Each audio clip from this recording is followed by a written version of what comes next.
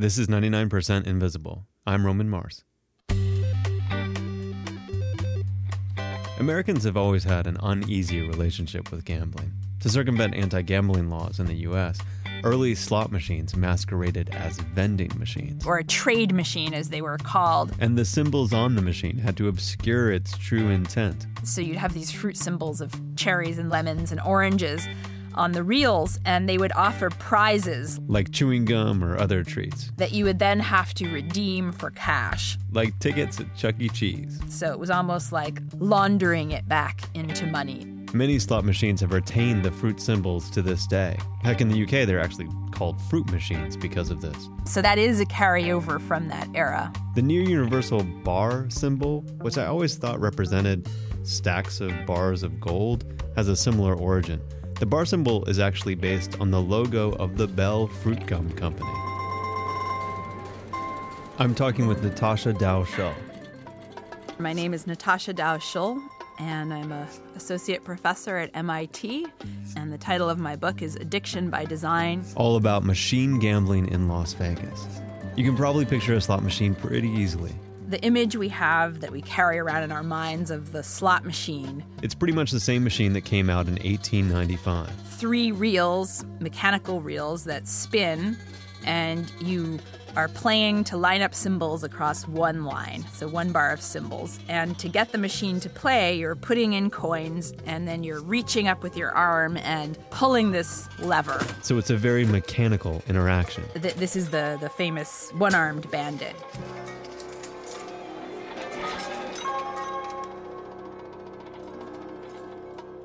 Today, if you walk into a casino, you may still see those levers, but they have a new name: legacy levers. Because they're basically just there to evoke that bygone mechanical machine and to attract us over. We recognize it, we can pull the lever, but we very quickly realize after sitting down that it's a lot faster and more efficient and ultimately less fatiguing if we're sitting there for a while to press the buttons or in some cases to touch the screen. A classic skeuomorph. The physical machine, the hardware that you're interacting with, has really shifted. Skeuomorphs are design elements that are retained as an ornament past the point where they serve any meaningful function. And slot machines are skeuomorphic champions. They're lousy with design elements that make you feel like you're interacting with a trustworthy mechanical object. And it's not just the legacy levers. It's also the screen you're looking at. So this is typically now a video screen rather than a mechanical 3-reel setup. Some of these video machines, however, try to make us think we're playing a mechanical machine. They sort of have a kind of analog ka-ching, ka-ching to them. Military visual mapping technology is used. It's like this 3-layer plasma screen. So there are actual reels spinning. They're blank. And what's happening is there's a video projection onto them. So it's not like they're marked with actual symbols. The symbols that appear can just be changed up. So there's lots of little tricks by which designers try to get us to feel that we are still playing an analog mechanical device. According to CBS News, Americans now spend more money on slot machines than movies, baseball, and theme parks combined. But this wasn't always the case. These were seen as really just frivolous little devices that were there to occupy the wives of the real gamblers or to occupy people in these sort of transitional spaces while they were waiting online or in hallways or around the fringes of the main gambling pit. So they didn't tend to have stools, much less the precise ergonomic seating that they have today. They weren't destinations. They were really transitional devices. But not anymore. And then there is this historical association in this country between women, particularly older women nowadays, and these slot machines. So in every way, these machines are thought of as being light, a light form of gambling. And the real irony there is that these machines that anyone can, very approachable, you don't have to know the rules, you don't have to be wearing a suit or, interact with other people in some intimidating way. The irony is that they are the most potent, if you want to use that word, in terms of how addicting they are. It's been shown that, You get problematically involved with these devices 3 to 4 times faster than you would at the racetrack or playing card games. Problematically involved is my new favorite euphemism. Despite the slot machine's very familiar appearance, this is a device that has evolved dramatically with one goal in mind: to keep you playing that machine. We often think, especially people who don't play these machines, the assumption is people must be playing these machines, especially the people who play them a lot, because they want to win. And these are sort of dupes. These are poor people who don't understand how probability works. They're not rational. If only they could be educated, they'd make these proper consumer decisions. But in fact, if you talk to a lot of these gamblers, they are incredibly savvy. They're not dupes. They know they're not going to win. And they know that if they do win a jackpot, that means they'll just sit there longer and play it off. So it's not really about winning. It's about getting into the zone. Everything else falls away. A sense of monetary value, time, space, even a sense of self is annihilated in the extreme form of this zone that you enter. There was one moment in Schüll's research where the whole concept of the zone really sunk in for her. She was talking with a gambler. And she said, sometimes I have to say I get this sense of frustration and irritation when I win a jackpot because it just freezes up my flow. I just want to continue playing. I've witnessed this in a casino. The player wins, and as the credits are accruing, ding, ding, ding, ding, ding, they're just continuing to bang that spin button. They just can't wait to hit it again. So there's this design imperative to overcome the problem of interruption, a design imperative to overcome the player's problem with winning. And the gambling industry has its own way of phrasing this. They're aware of this zone. Sometimes they call it a zone.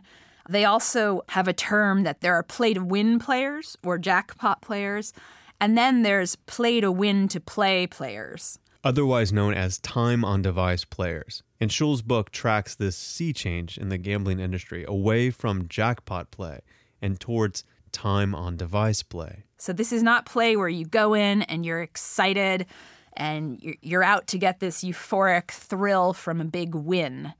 Or from the industry side, you're not out to sort of fleece someone and take all their money right away and then get them off the machine so you can take someone else's money. This is more about profit from volume. The idea is that gamblers want to sit there longer, and the industry has realized profit really isn't about the price of play, it's about the volume of play. And once you understand that, it begins to make a lot more sense why penny machines played with a denomination of 1 cent, are generating higher profits than any other machine today. Now, if you had asked the industry a decade ago what's going to become of penny machines, they would have laughed at you because at that stage, even nickel machines were considered, they were really mocked as games you'd only find in grind joints. But if we look closely at some technological advances that certain makers have hit upon, they started to realize, if we take the bet and we break it down into pennies and find ways with the computer algorithms inside the machine to extend betting over a longer period, we can ultimately make more money. So the lights and the sound attract you. The casino atmospherics draw you in. The ergonomic seats keep you comfortable. The max bet and spin buttons don't even require you to move your hand from its resting position. The recessed screen pulls you into your own private world, and you enter the zone. But what's going to keep you playing is the math. And that's really the revolution of these new video slots. And the math, and that's the term the industry uses, has gotten very complicated.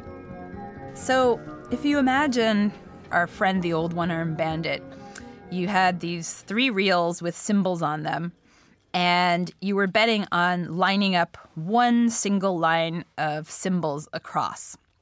Now, even on mechanical machines, designers quickly found creative ways to add in other lines of play. So usually when you see these reels, you can sort of see the line above and the line below. The genius of showing extra lines above and below the winning line is that it introduces the near-miss phenomenon. It's that feeling that you almost won when you see that winning symbol so close on that adjacent line. But the extra lines are also available for placing extra bets. So the idea was, let's let people bet on 3 lines and let them bet instead of, 1 token, they can bet 2 tokens on 2 lines or 3. So you did see these early multi-coin games, but there was limits to them because there's really a limit when you're talking about mechanical reels to how many symbols you can fit on the screen. But then video technology came along and slot machines could do whatever the designer wanted. So you started seeing this progression from not just lines, you had even your 2 diagonals from the corners of the screen down. Then you started seeing, well, let's add extra reels. Let's add 5, 6, 7 reels across. And let's add zigzags and, weird directions. So it's typical today to see 20, 50, 100 line games. And it gets so complicated, it begins to get really hard to tell if you even won or not. The on-screen graphics have to draw the lines for you. Some machines have even gone so far as to do away with lining up altogether. They have what's called scatter play. So it's really quite random. You're no longer playing to line up that one line of symbols across. Which is insane. So that's all going on. And you say, what's going on here? What's significant about that is that if you're playing on a penny machine, you decide that you're going to bet a penny per line. So that would be 100 pennies. That's $1. In fact, you can max it out and bet, 3 pennies per line. So in fact, you're making $3 a bet. That's quite significant. When quarter players started disappearing, when video slots came out, researchers were sent onto casino floors to find out where are our quarter players going? Are they migrating to dollars as we thought they would? No, they were kind of regressing back to nickel machines, but in the end they were actually paying more. They were betting more per hand than they had on the quarter machines. So the question is, why would a gambler do that? The slots aren't more appealing because they take more coins. Here's the real trick. When you're betting 300 pennies on 100 lines, you're going to win back a portion of those. For the first time in history, you're not betting a token and then losing it all or doubling it, tripling it. That's a really volatile setup. This is much less volatile. You're spreading your bet across 100 lines, and it's really a lot safer if you want to see it that way, because chances are you're going to win back something on some of those lines.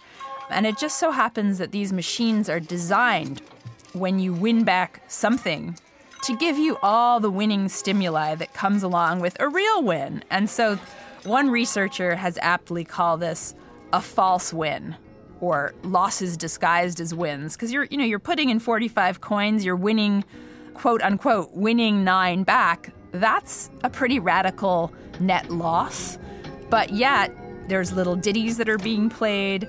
It's virtually no different than when you really do win. Another key factor in making penny machines possible in all their little micro bets are updates in how the player feeds money into the machine. Yeah, this is a huge part of it. Alongside the ergonomics of the chairs and the changes in the responsivity of the buttons and how they're placed came the financial access technology. And, if you think about the past, if you ran out of money and you wanted to continue to play at a machine, there was a lot of steps you really had to work for it. You had to leave your machine, maybe it wouldn't be there when you got back, ask someone to hold it, and then go off in search of an ATM, get some cash. Then you had to search out a cashier's cage or a roving chain attendant, buy these coins, return to a machine, open the coins, and put them in one by one. That was very labor intensive. And then imagine feeding in 300 pennies. So you started seeing bill acceptors. It would take $20. It was sort of a move to credit play. And with the bill acceptors, you got these little digital monitors where it wasn't exactly telling you how much money was in the machine. It was telling you how many credits. So already there with bill acceptors, you saw a kind of turn toward credit play, which really dematerialized the money, made it less real somehow, and allowed you to get in that zone, disconnected you again from the everyday world. Nowadays, a lot of machine gambling uses these player reward cards, which are essentially credit cards that the casino sets up for you where you store credit. You'll often go into a casino and see people, they're seemingly connected to these machines, almost like life support, with these plastic bungee cords that are attached to their cards so they won't forget them and lose them there. So you'll look down a whole line and everyone's sort of attached to these machines with these plastic ropes. But ticket in, ticket out technology, where you're playing with these bar-coded tickets, and player cards were really necessary piece of the technological puzzle for pennies to come on the scene in the way that they did with multi-line machines. And this design evolution is the reason why slot machines are the most profitable form of gambling, even though there is no skill involved, and the player doesn't even know the odds of winning for any given machine. One gambler in my book, Rose, who said, I became a slot machine technician to understand more about these machines, and I thought it would be a good part of my recovery from the addiction, because I thought if I understand how these machines work, the spell will be broken.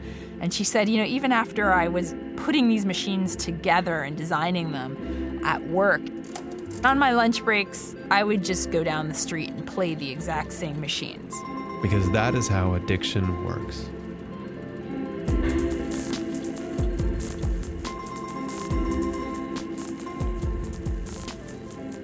99% Invisible is Sam Greenspan and me, Roman Mars. We're a project of 91.7 local public radio KALW in San Francisco and the American Institute of Architects in San Francisco. Support for 99% Invisible comes in part from Tiny Letter, email for people with something to say. Maslow and Carver always have something to say. Right now, we're deep into knock-knock jokes. Knock, knock, knock. Who's there? Release. Release who? Release the Kraken, please. Wrote that themselves. My favorite part is the please, because they're such polite young men. tinyletter.com. It's free, easy, minimal, and powerful. The simplest way to send an email newsletter.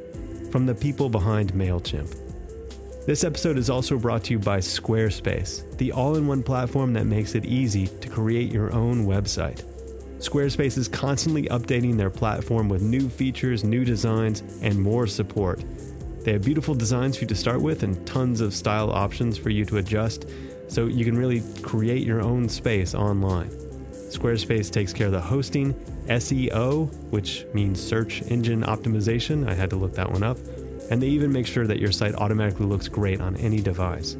It's incredibly easy to use, but if you need some help, for example, if you're the kind of person who needs to look up the term SEO, Squarespace has an amazing support team that works 24 hours a day, 7 days a week.